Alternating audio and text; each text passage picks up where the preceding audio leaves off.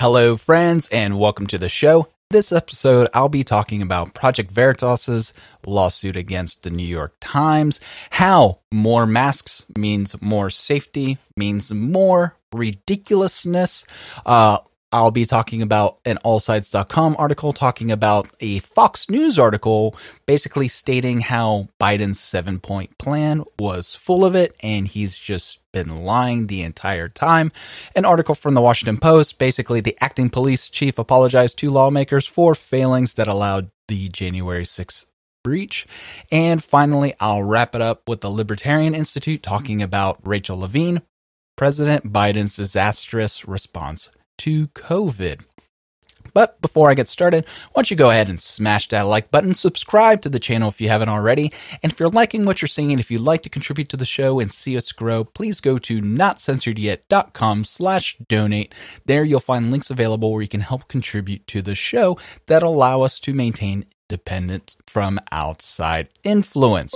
So let's get started. So James O'Keefe last night basically put on a whole Twitter thread breaking down his lawsuit with the New York Times. And then the New York Times basically admitted that what they claimed that Project Veritas's inaccuracies were, or basically that what they claimed Veritas did in their videos was actually an inaccuracy in their article, and they did so under oath. Claims made in the original article that allegations come solely from unnamed people now reverses course and acknowledges that many of the individuals featured in the video were unnamed. So basically he named them and he showed their faces and he showed them talking. So he's like, what are you talking about? What are you saying that I use solely just voices in the background, robocalling?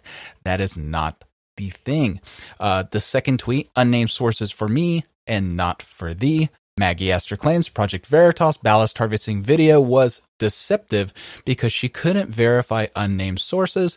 Lawyers now admit that using unnamed sources is a common journalistic practice and generally accepted. And not only that, I'm old enough to remember for 4 years, I don't believe there was a named source coming out of the Trump administration.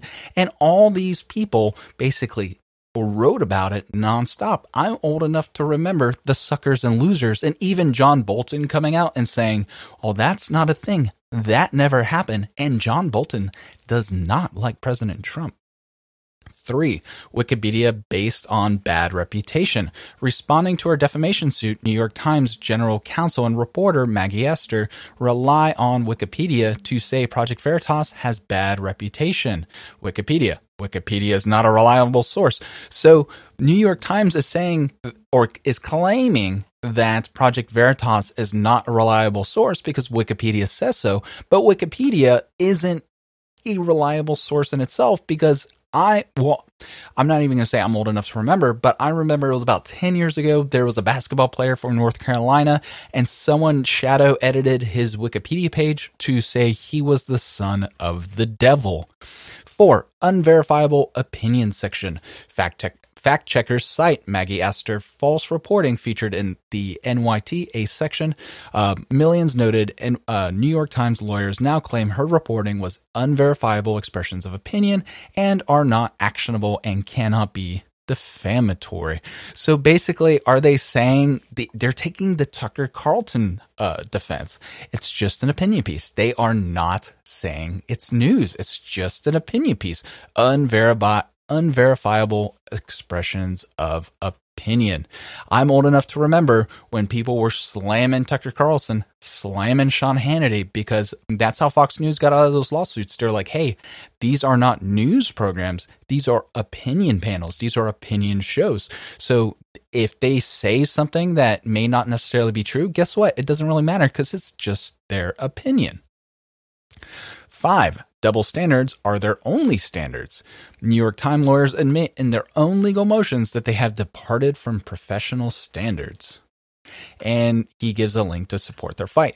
And in the videos, he gives a lot of talk and a lot of reference to 1984 and how the news organizations would would basically peddle the doublespeak, where they would say one thing and while it means another, and basically just wishing, just gaslighting the audience, basically telling them it's raining when it's sun shining outside. That way everybody's walking around with an umbrella because they're subservient to the establishment. So let's jump over to Matt's Idea Shop says 5 masks efficiency, 110%.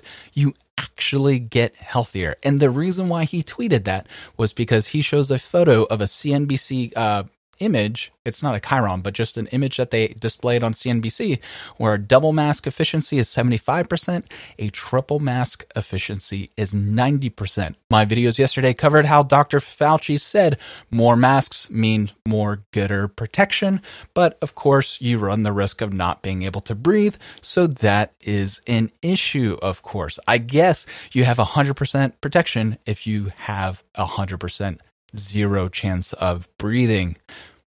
All sides. Biden's nothing we can do comment on coronavirus contrast with campaign optimism, reporting by Fox Headlines. So it shoots over to foxnews.com. President Biden's lament Friday that there's nothing we can do to alter the trajectory of the coronavirus pandemic stood in contrast to previous declarations that he would defeat COVID-19. During the campaign, Biden exuded greater optimism about his ability to tackle the problem, releasing a 7-point plan to beat COVID-19 and promising decisive public health and economic steps necessary to get the virus under control. In November, Biden said he was going to shut down the coronavirus in office. I'm not going to shut down the economy, period. I'm going to shut down the virus, he said on November 19th. Biden was pressed Monday to explain the change of tone between his campaign promises and current sentiment. I know he always asks me the tough questions and he always has an edge to them, but I like him anyways, Biden said before calling on Fox News' Peter Doocy in a press conference Monday. And basically, I discussed this yesterday. He was basically asking, why is the tone changing? And Biden's response is, I'm going to shut down the virus. I never said I'm going to do it in 2 months, the president said. It took a long time to get here. It's going to take a long time to beat it, which is weird. Biden also said Monday that he hoped to increase to 1 million vaccines per day before 3 weeks and eventually get to 1.5 per day. But friends, when Biden took office, we were already administering 1 million vaccines per day. They were using a little statistical trick. So when you first rolled out the vaccine and when they started counting the amount of vaccines going out, there were 0 vaccines being administered. So guess what? Those days it was 0, 0, 0, 0, 10, 20, 40, 80, right? As it exponential growth as you're basically establishing your distribution channels, becoming more efficient, figuring out how everything runs. And then a month into it, you were finally seeing 1 million vaccines per day. So that's definitely something to keep in mind, friends. It is not clear cut the way Biden basically said it was going to be, and he basically oversold and he's under delivering, and now his feet are to the fire. And you can tell every time he asks, he says, oh, well, you said it wasn't even possible just a couple months ago. And what, now it's not good enough? Come on. But after basically saying for months that Trump's been incompetent and he's basically doing the exact same thing Trump did. So what do you expect? People are going to be frustrated. People are already frustrated about the checks. People are frustrated about losing their jobs, their union jobs with the pipeline. The Washington Post, acting Capitol Police Chief apologizes to lawmakers for failings that allowed January 6th breach. So the acting U.S. Capitol Police Chief Yolanda Pittman told House members that a lack of officers and appropriate weaponry plus poor communication led to everything that happened. But what they also don't talk about is Mayor Bowser refusing to allow federal officers without her allowing it to happen. So I don't understand. They were expecting, if I remember right, Alex Jones was basically saying it's going to be a 10 million MAGA march. Of course, it's not going to be 10 million, but if you have 10% of the people out there, that's still 1 million people. And there was no police presence. with, all these side-by-side pictures of saying, oh, when white people protest and when black people protest, yes, you actually gotta do this, because you had way more white people there who were super angry, just like you had a bunch of people there for the Black Lives Matter. But in this whole MAGA thing, there was no police presence to keep, because all it takes, the herd mentality, right? All it takes is one cow to get spooked and you have a stampede. Just like that. And that's kind of what happened, in my opinion. You can have all your false flag theories, your conspiracy theories, your whatnot, but all it takes, even if it was, right? But at the end of the day, there were still MAGA people in there doing things that they shouldn't be doing. So even if originally it was a false flag and there was an outside instigator, basically, or outside agitator going in to stir up the pot, to agitate, get everybody whipped up into a nice lather, at the end of the day, there wasn't enough police there to do their job, which was to protect the Capitol, to even protect the citizens. So believe it or not, people think that a police presence during a protest is oppressive. It's really not. It's actually there for their safety. It's much better for somebody to get shot with tear gas. It's much better for someone to get shot with a rubber bullet than it is for them to get shot with a real bullet when things get so out of hand that they're breaking into federal buildings, and Secret Service and Capitol Police have no choice but to use live ammunition and put people down. It is for your safety that there is riot police, and there was no riot police there. And it appeared as if, and of course, people say, oh, look, they were just letting them in. Look, when you have 4 cops and there's 400 people in front of them, guess what? They're going to open the gates because they don't want to get crushed to death by 400 people who want to go through those gates. It's better for them to open those gates and go to the next choke point, a place where they could potentially resist those 400 people. They can't resist 400 people with just a little metal gate. It's not going to happen. That is a good way to get beaten to death. So keep that in mind. But I think a lot of people aren't blaming the mayor, and I think the first person who should be blamed is going to be Capitol Police. It's going to be the sergeants at arms, and it's going to be the mayor who turned down the outside help. If she set forth a memorandum that made it harder for federal response to happen because you had to go to her to get permission in order to basically respond to anything that was going on. So now then when she reacts, nobody knows what to do because, well, she asked for it, then they have to get permission. So basically it adds time. It adds extra layers to the chaos. And in those chaotic situations, time means death. Time means lives. So there's plenty of blame to go around. Jumping over to the Libertarian Institute, meet Rachel Levine, President Biden's disastrous response to COVID. On January 19th, it was announced that Joe Biden planned to nominate Rachel Levine, the Pennsylvania Secretary of Health, for the position of Assistant Secretary of Health in the Department of Health and Human Services. This is a potentially good news for Pennsylvania, who will finally be rid of her after having had to endure her disastrous COVID lockdowns and restrictions for nearly a year, but is likely bad news for the rest of the country.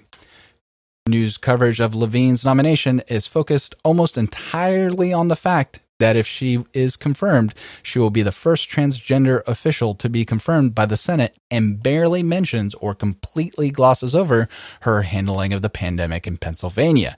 NPR doesn't mention her track record at all, other than noting that she, unsurprisingly, called for more federal funding to deal with the virus. The Morning Call at least reported that Levine has faced criticism over her handling of the virus response, but failed to mention that under Levine, Pennsylvania nursing homes were forced to accept COVID-positive patients. So what they did was essentially the same thing that I said in an earlier video about a Washington Post fact check. They referenced the original COVID order, which was in March, and instead of using the one in May. So in response, Newsweek published a laughable excuse of a fact check asserting there is no evidence to support Green's claim that Levine placed a corona positive patients in nursing home facilities thus likely contributing to thousands of elderly deaths in Pennsylvania. However, the author Julia Marin seems to have failed to adequately research PA Department of Health guidelines. She cites a guideline issued in March 2020 that states that nursing homes must continue to accept new admissions and receive readmissions for current residents who have been discharged from the hospital who are stable, and that this may include stable patients who have had the COVID-19 virus. Marnin then argues that this language didn't mean that nursing homes had to accept positive patients, but that they can, and that there is no evidence that Levine's policy placed coronavirus positive patients in nursing homes and attributed to thousands of deaths. This absurd claim completely falls apart since later Pennsylvania Health Department guidelines make it explicitly clear that nursing homes must readmit COVID positive patients and continue to accept new ones even if they are COVID positive. As well, guidance issued May 12, 2020, so just 2 months later, that a positive test result is not a reason to refuse readmission to a resident.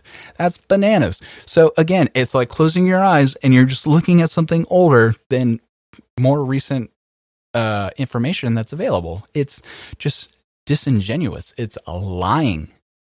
It's not even lying through omission. It's just blatantly lying. It's spreading misinformation. A positive test result is not a reason to refuse readmission to a resident, and in that an NCF nursing care facility must continue to take new admissions if appropriate beds are available, and a suspected or confirmed positive COVID-19 is not a reason to deny admission. So she created that policy, right? So COVID-19 positive patient is not a reason to deny them admission. And that was already seeing the trend that old people were the ones who were dying the most.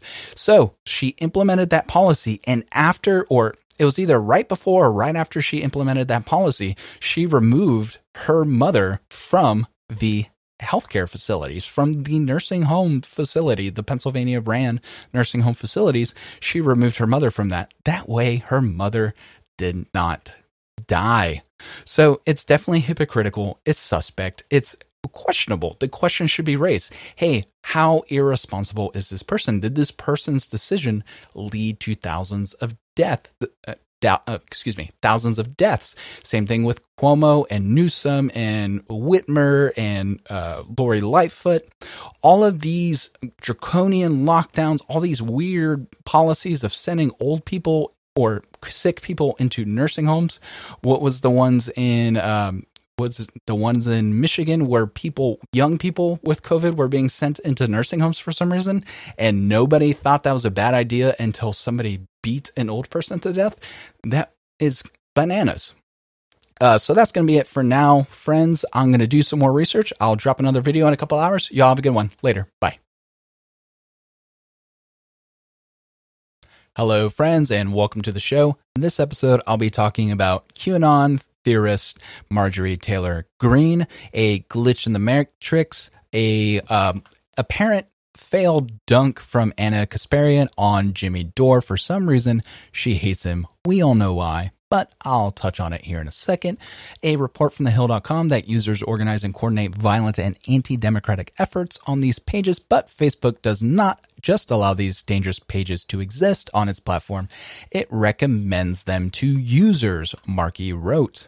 And an article from thedailywire.com, CDC, schools with in-person learning have seen scant transmission of COVID-19. But before we get started, why don't you go ahead and smash that like button, subscribe to the channel if you haven't already, and if you'd like to contribute to the channel because you're enjoying the content, you can do so by going to notcensoredyet.com/donate. You'll find links available to crypto and fiat currency. It'll really help us grow and help us stay independent from outside influence. So let's get started.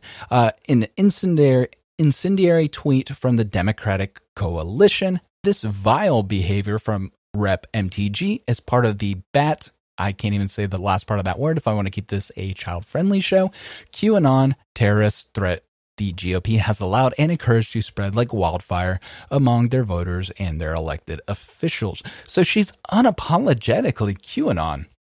And what I thought was really funny was when they were doing the interview circuit, with the news organizations before the Georgia runoff elections, and they were talking about Donald Trump and the narrow margin with Joe Biden, and they were like, hey, well, how come you're not disputing your win? And I went in, I jumped into the wildfire, and I was like, why does she need to defend it? She won with 75% of the votes.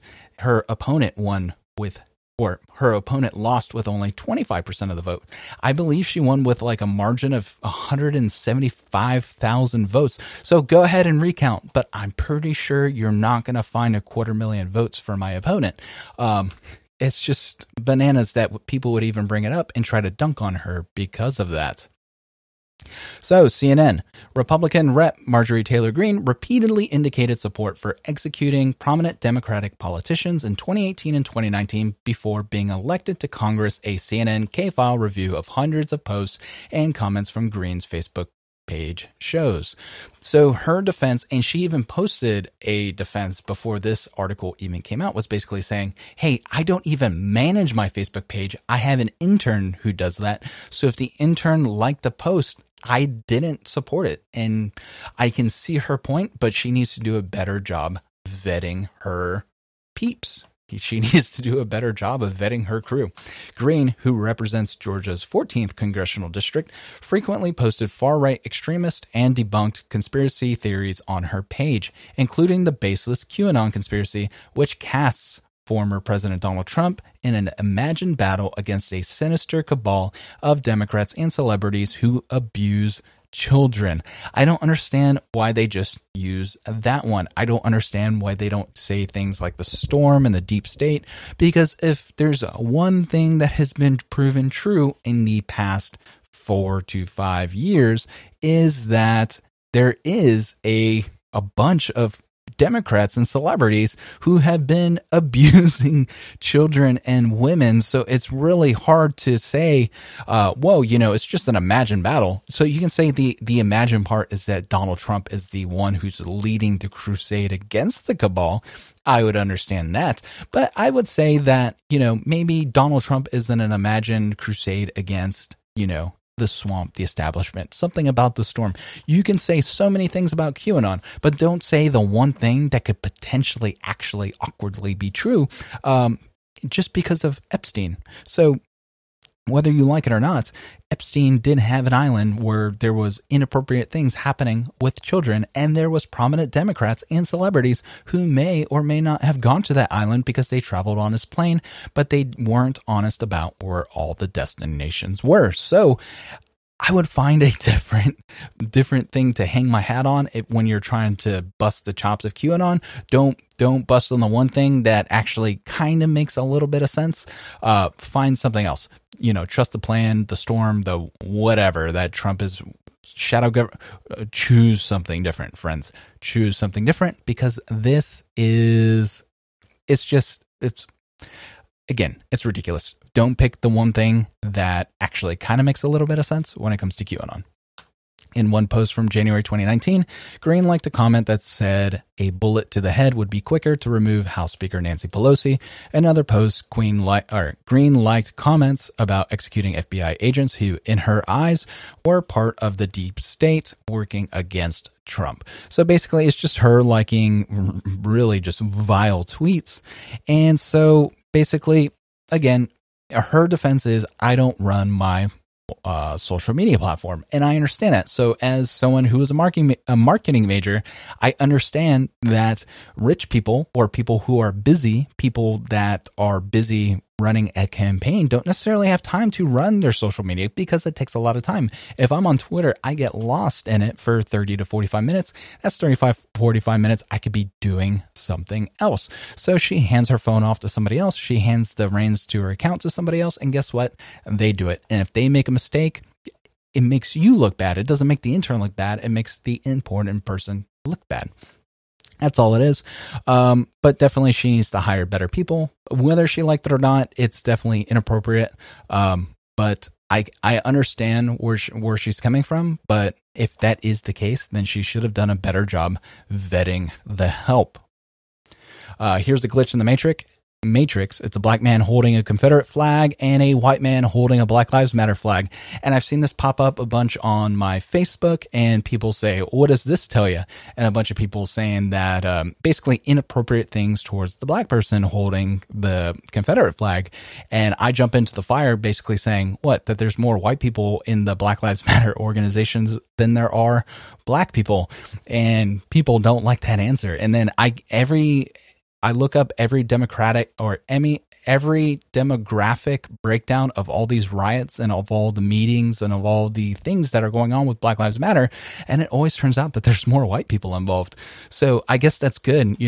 White people should want to participate in the change of it, but it seems like the white people involved in these organizations seem to be a little more radicalized. They seem to be the ones who like to stir the pot, like to cause trouble. So I would just keep an eye out on that, because every time I see weird things happening, when they shoot the videos of what's happening at the protests, which turn into riots, it usually ends up just being the white people at the end are the ones who are causing the trouble. So keep your eye out on that. So here's the thing from Anna Kasparian. Basically, Jimmy Dore posted a tweet. I interviewed a member of the Boogaloo Boys. I was completely floored when he said he is pro-LGBTQ, pro-Black Lives Matter, anti-police brutality, anti-racism, anti-ICE, anti-war, WTF. Radicalized Michigan anarchist seeks unity with the left, and it's basically his a link to his YouTube channel. And then Anna Kasparian basically posts just headlines. Far-right Boogaloo Boys linked to the killing of California law officers and other violence. In the wake of killing of 2 law enforcement officers in Northern California, more attention is being directed to the Boogaloo movement, a far-right fringe group that has been tied to violence around the country. And then she also posts a thing to far-right Boogaloo Boys linked to the killing of same thing, California law officers, Whitmer conspiracy allegations tied to the Boogaloo movement. So I basically dunked back on her. Basically, I just rejected it, denied it from the rim, basically stating, hey, that guy didn't even like Trump. He was like, we don't like Trump. Trump is the enemy. Don't you understand? Everybody in the government is your enemy. I think I'm still new to Twitter, trying to figure out how to basically get all this, to basically see where all the comments are. But here we go. Yeah, Trump is not your friend, dude. It amazes me that people actually believe that when he's shown over and over and over again that he is a tyrant. Every single person that works for the government is your enemy, dude. Not far right wing, just anarchists. That was my response. But everybody are saying, "Oh my goodness, oh." You're a queen. Oh my goodness. You're dunking on Jimmy Dore. Prosecutors, 3 men plotted to terrorize Vegas protests. They love BLM except when they plot an attack on them while demonstrating. That's what she said. My response, did you even read the article? The informant said that during a May 27 meeting, Parshall and Loomis discussed causing an incident to incite chaos and possibly a riot in response to the death of a suspect, a reference to Floyd. Loomis stated he wanted to firebomb a power substation, according to the informant to the criminal complaint. The informant stated that Parshall and Loomis's idea behind the explosion was hopefully to create civil unrest and rioting throughout Las Vegas. And basically, somebody kept talking, they want a civil war, they don't care how they get it. And I was like, they just want anarchy, they don't care how they get the anarchy. Comprehensive reporting on the Boog movement started on 4chan, basically about guns, violence, and civil war over the past decade. And then I quoted from that as well. If there was ever a time for the boys to stand in solidarity with all free men and women in this country, it is now, they added. This is not a race issue. For far too long, we have allowed them to murder us in our homes and in the streets. We need to stand with the people of Minneapolis. We need to support them in this protest against a system that allows police brutality to go unchecked. So she keeps believing she's dunking on these people. And she thinks she's dunking on Jimmy Dore. She's not even reading what's going on.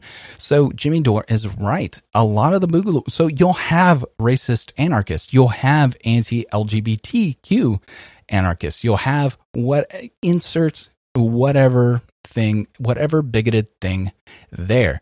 But what anarchists aren't, they're not pro-ICE. ICE is a government institution, so they are anti-ICE by the very definition of being anarchists. They are anti-war. They don't believe that the government should be attacking other governments because there shouldn't be a military. It should just be militias. If we need to fight, we have a militia. That's what the Second Amendment's for.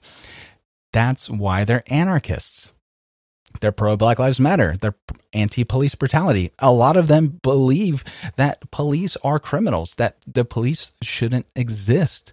They're pro-LGBTQ because they're anarchists. They don't believe that there should be legislation that says, oh, well, you can't be gay or you can't be married if you're gay. You can't serve in the military. Well, they also don't believe that there should be a standing army. So all of the LGBTQ stuff, that makes sense as well, because guess what? As an anarchist, you leave me alone, I'll leave you alone. And that's how we get along. It's a violent, polite society because you resolve any conflicts with equal force, right? So basically the argument of an armed society is a polite society, because if everybody has a gun, right, and somebody tries to mug somebody else and then that person gets shot, guess what? That society then immediately becomes calm again because everybody knows, hey, it does not need to escalate from here. We dealt with the threat with equal force. We're going to keep carrying on. That is anarchy. You don't need the police to basically ratchet up the temperature of what's going on. So it was just a failed dunk attempt. I don't understand how, I guess, the Young Turks are considered a big, a thinking organization, because obviously if you don't take the time to read the article and you just read the headline, of course, the headline is going to be written for clickbaits. You actually need to read the content in the article to understand what's going on, because all you have to do is look into the article and quote, basically just do what I did and just take out a paragraph and go, hey, this completely disproves what you're trying to say. Maybe you should apologize to Jimmy Dore. So jumping over to the Hill, Senator Ed Markey from Massachusetts on Tuesday sent a letter to Facebook questioning the social media giant over reports that it has continued to recommend political groups to users, despite top executives complaining the platform would stop doing so. The senator said that the recommendations carry a risk of growing dangerous groups that are breeding grounds for hate, echo chambers of misinformation, and venues for coordination of violence.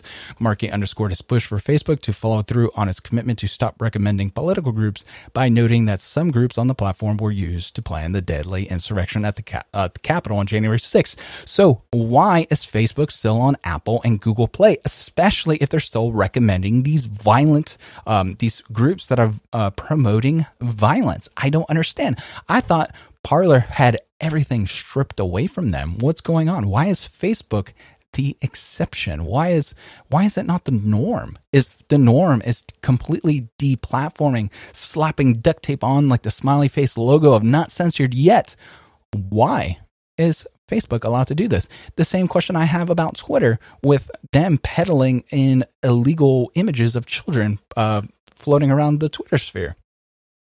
Users organize and coordinate violent and anti-democratic efforts on these pages, but Facebook does not just allow these dangerous pages to exist on its platform. It recommends them to users. So it's not just that they have it. Facebook invites people to those. They say, hey, you will like this page. Maybe you should like this page.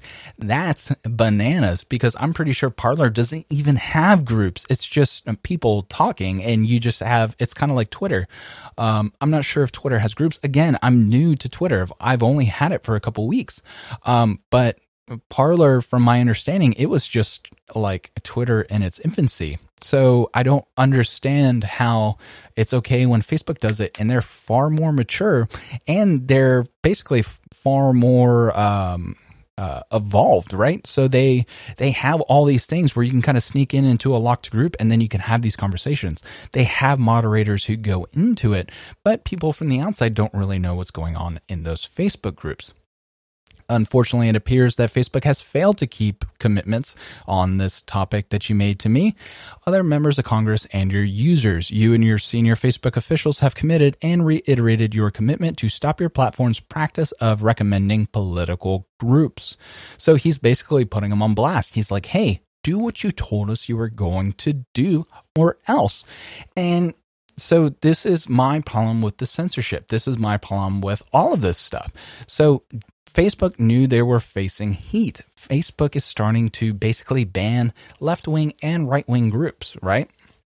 And the reason why is you have Democrat lawmakers saying, if you don't play ball, we are going to regulate you to death. And then you have other Democrat lawmakers, mainly the progressives, going, you need to shut that voice up. You need to silence that person. You need to deplatform that person.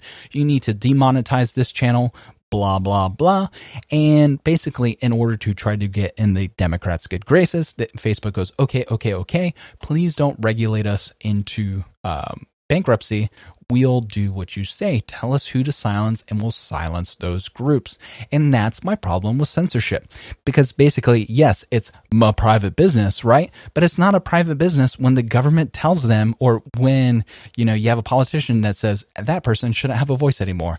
And then, or basically you had Parler was spreading bad content, and then 2 days later they were dropped by Apple, Google Play, and AWS. That definitely seems like they all colluded with Democrat lawmakers to oust Parler from everything. And I had a Parler account. I didn't really use it, but I just had it just in case things went bananas. Plus, I wanted to secure my username because, why not? Jumping over the Daily Wire, CDC, schools with in-person learning have seen scant transmission of COVID-19. The Centers for Disease Control and Prevention, CDC, in a paper published on Tuesday, concluded that schools operating in-person learning with appropriate antiviral precautions have seen only scant transmission of the virus, according to a number of studies conducted in districts across the country.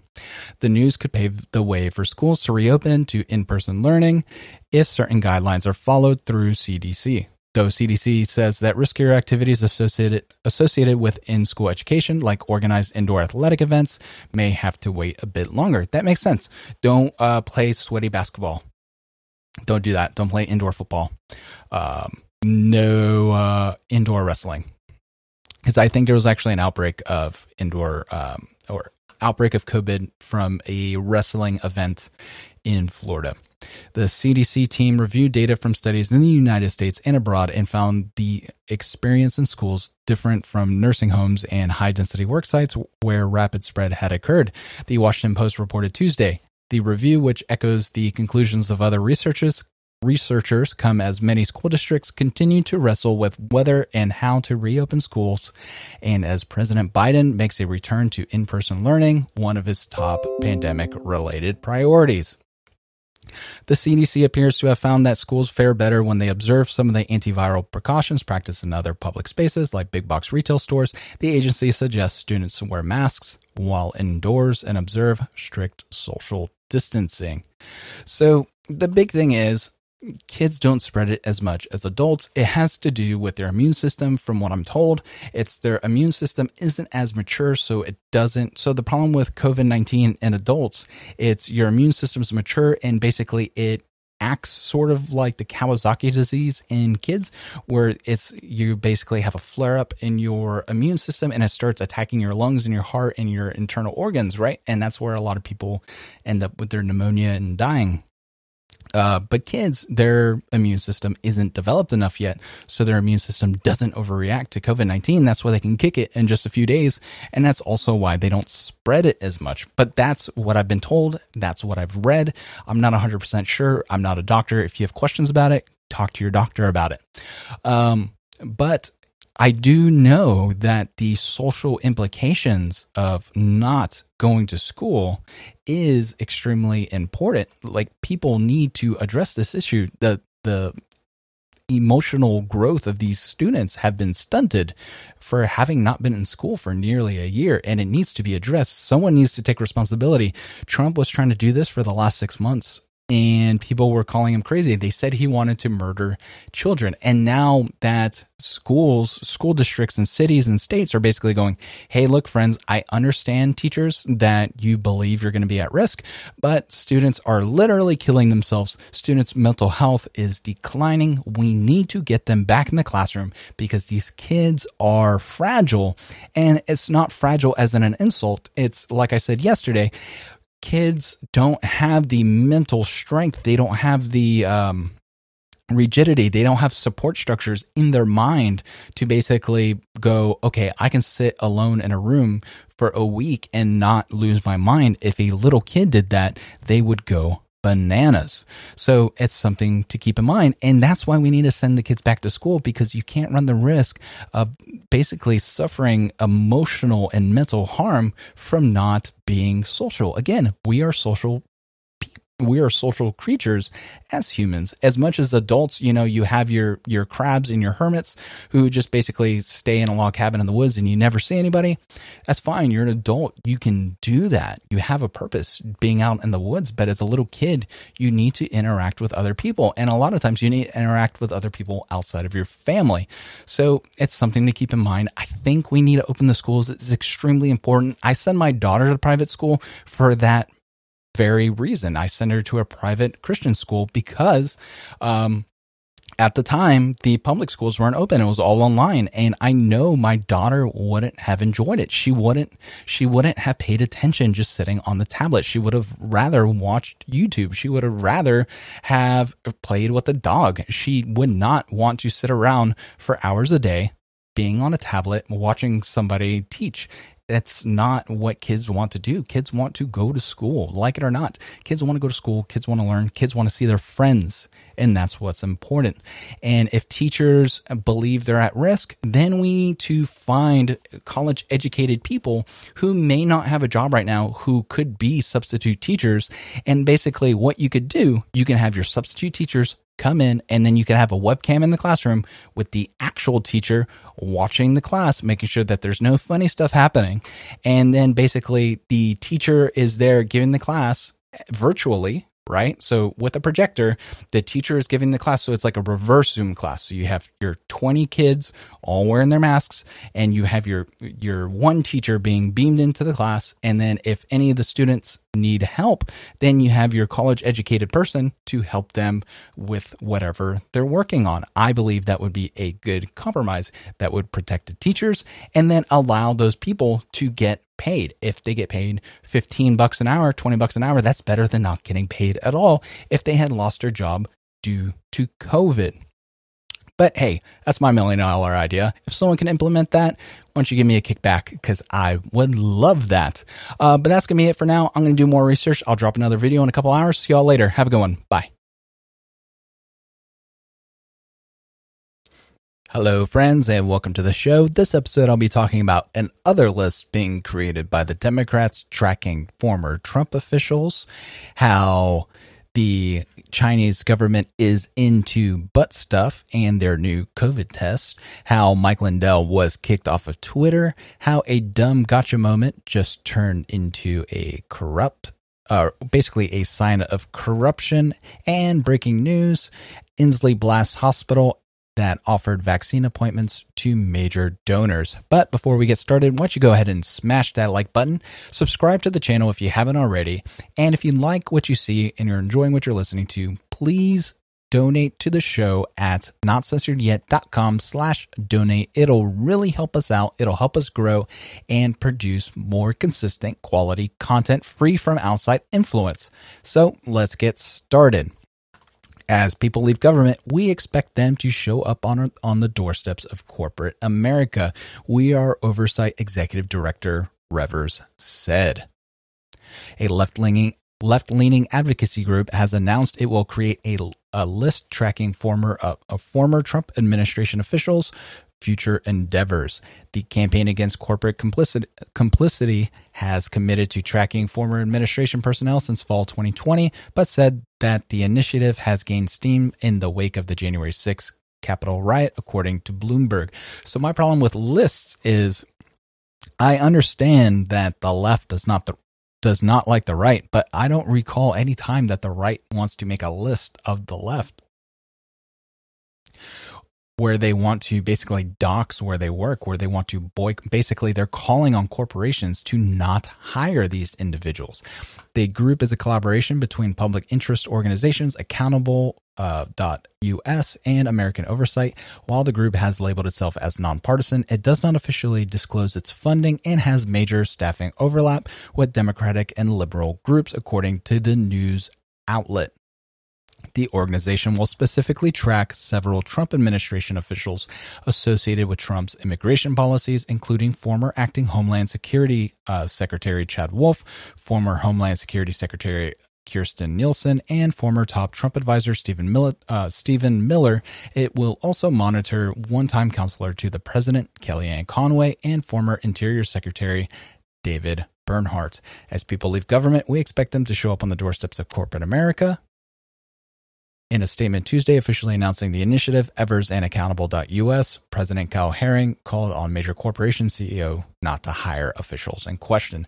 That's bananas. Why shouldn't they hire these people? These people have valuable insight into American government. They have ins. They could be used as lobbyists, whether you like it or not. These people, there's a reason why these people go from the government to corporate world, because guess what?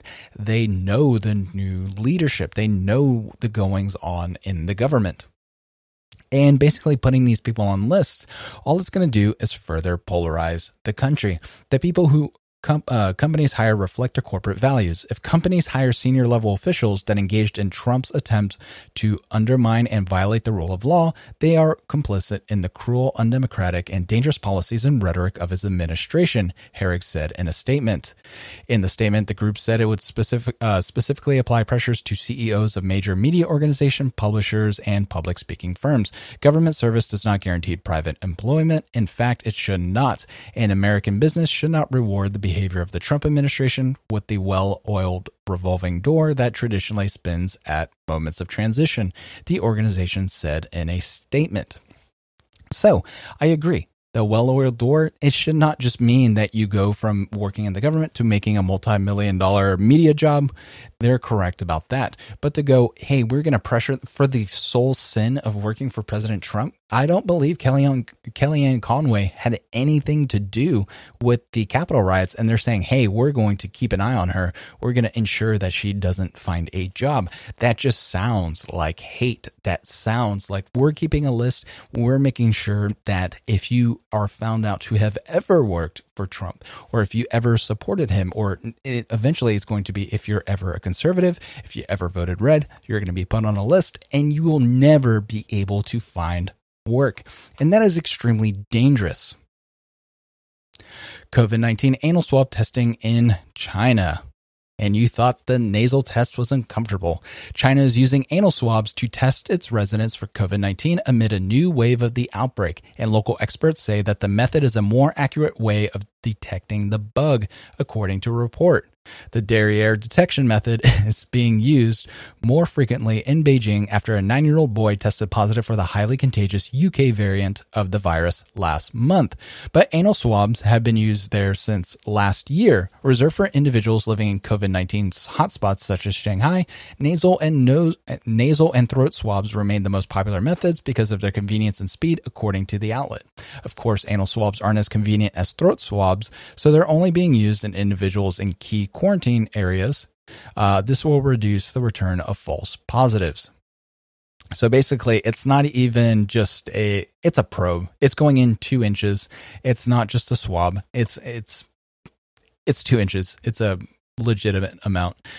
What we found is that in some infected patients, the coronavirus survives for a longer period of time in their digestive tract or excrement than in their respiratory tract. So basically that you'll stop having it in your nose or in your throat, but you'll still have it in the mucus of your poop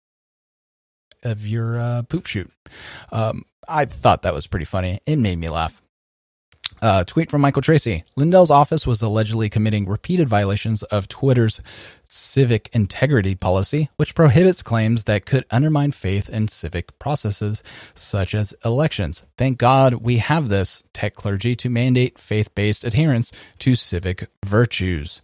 Associated Press. Twitter has permanently banned MyPillow CEO Mike Lindell's account after he continually perpetuated the baseless claim that Donald Trump won the 2020 presidential election. But all I have to say is this, or he also says, one of these tech clerics have ever considered that if the virtues of our hollow civic process need to be defended with increasingly extreme censorship action, there might be something a little more fundamental at issue. My concern is, well, I'm old enough to remember the entire 4 years Trump was called illegitimate. I'm pretty sure Stacey Abrams said that the election in Georgia was stolen from her due to voter suppression. So if you can't say that it's stolen, if you can't say there's fraud, you can't say it's illegitimate. All of these words were said for 4 years, and none of those Democrats are banned. So I don't understand what the issue is. I like one standard. One standard makes things easy. Rules for thee and not for me is not something that flies in my book because it just screams hypocrisy. It just makes life more confusing than it needs to be. Jumping over to David French, a dumb gotcha just turned corrupt. A tweet from Eugene Kontorovich. This is staggering. Newsweek went back and rewrote a 2015 story that had described grads of Ranger School as Rangers to match its present-day story accusing Tom Cotton, who graduated the Ranger School, of not being a Ranger. I knew it would be bad, but not this bad. So here's the edited version. Or actually, here's what National Review wrote. Cotton's communication director, Carolyn Tabler, tells National Review that Cotton's office contacted Newsweek this weekend to point out that Newsweek had identified the female Ranger School graduates as Army Rangers in 2015. Newsweek responded by editing its 2015 story to conform to Salon's new smear of Cotton. The 2015 Newsweek story no longer says that 2 women will become Rangers. The edited version says they will be allowed to wear the coveted Ranger tab on their uniform. The original Newsweek story can be viewed here. If you want to get a sense of how insincere Salon's attack on Cotton is, just take a look at all the times Salon articles refer to graduates of Ranger School as Army Rangers. So this is a thing so Tom Cotton went to Ranger School, he earned his tab, and he went to a regular infantry unit where he was a platoon commander, I believe. I'm not exactly sure everything about his career, but all I know is he had the Ranger tab. So he was a Ranger. So the best civilian description of this is you went to law school, right? You got your JD, you passed the bar exam, but you never actually practiced law. You just went into corporate law and you basically wrote contracts all day. So you weren't actually practicing law, but you're still a lawyer. If you wanted to go into court and go defend somebody, you could do that, but you're just a paperwork jockey and that's all you're doing. And that's fine, but you're not a sexy trial attorney like here in Texas, where there's a bunch of personal injury attorneys that make millions and millions of dollars unethically. But instead, you're just basically doing paperwork all day. And, everybody does their thing. So instead of him going to a Ranger battalion, he went to an infantry platoon. And that's fine. He is still a Ranger. He still did something that 99% of the military does not do. So I don't understand what the problem is.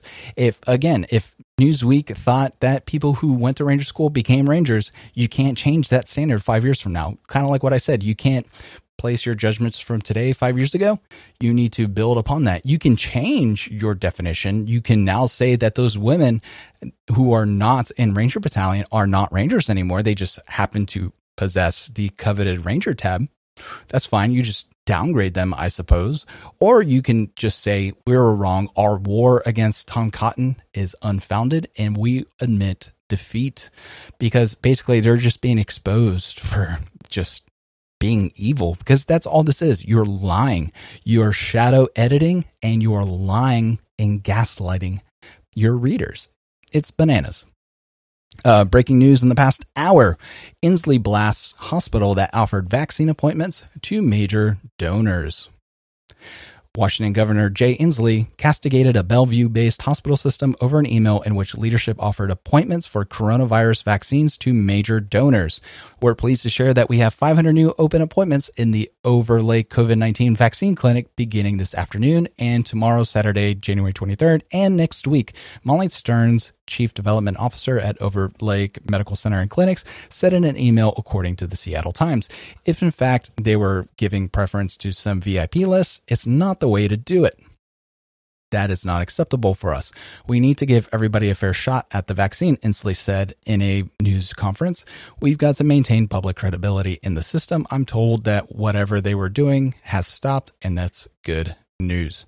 Florida nursing homes and hospital systems have reportedly offered similar VIP access to donors. The whole idea of jumping the line because you're rich is morally reprehensible, and I agree to that. Everybody should have equal access to medicine. It shouldn't be an at least to the vaccine. So I understand if you're rich and you can afford like extremely experimental vaccines, or not experimental vaccines, but experimental medical treatments that may cost millions and millions of dollars, and you just happen to be really, really rich, then fine. If you're willing to pay millions and millions of dollars for that experimental treatment, go for it.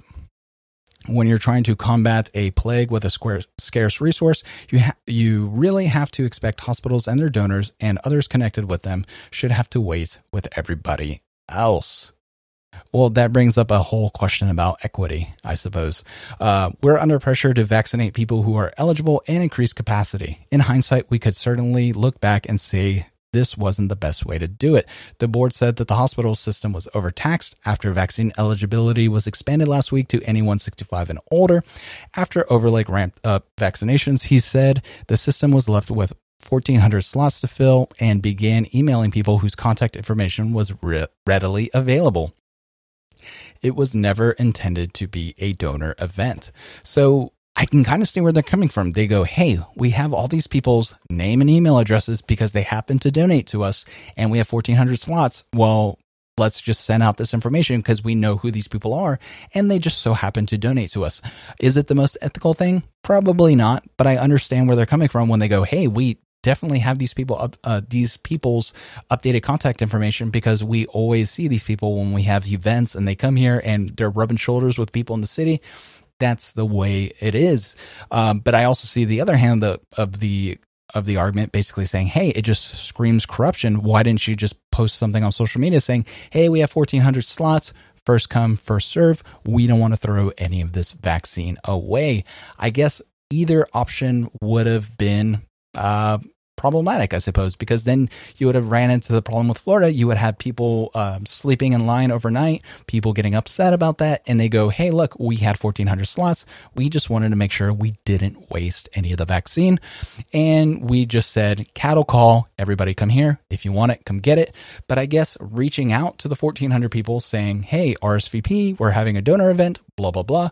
It doesn't look good, but you ensure that you have 1,400 people there and it's not chaotic.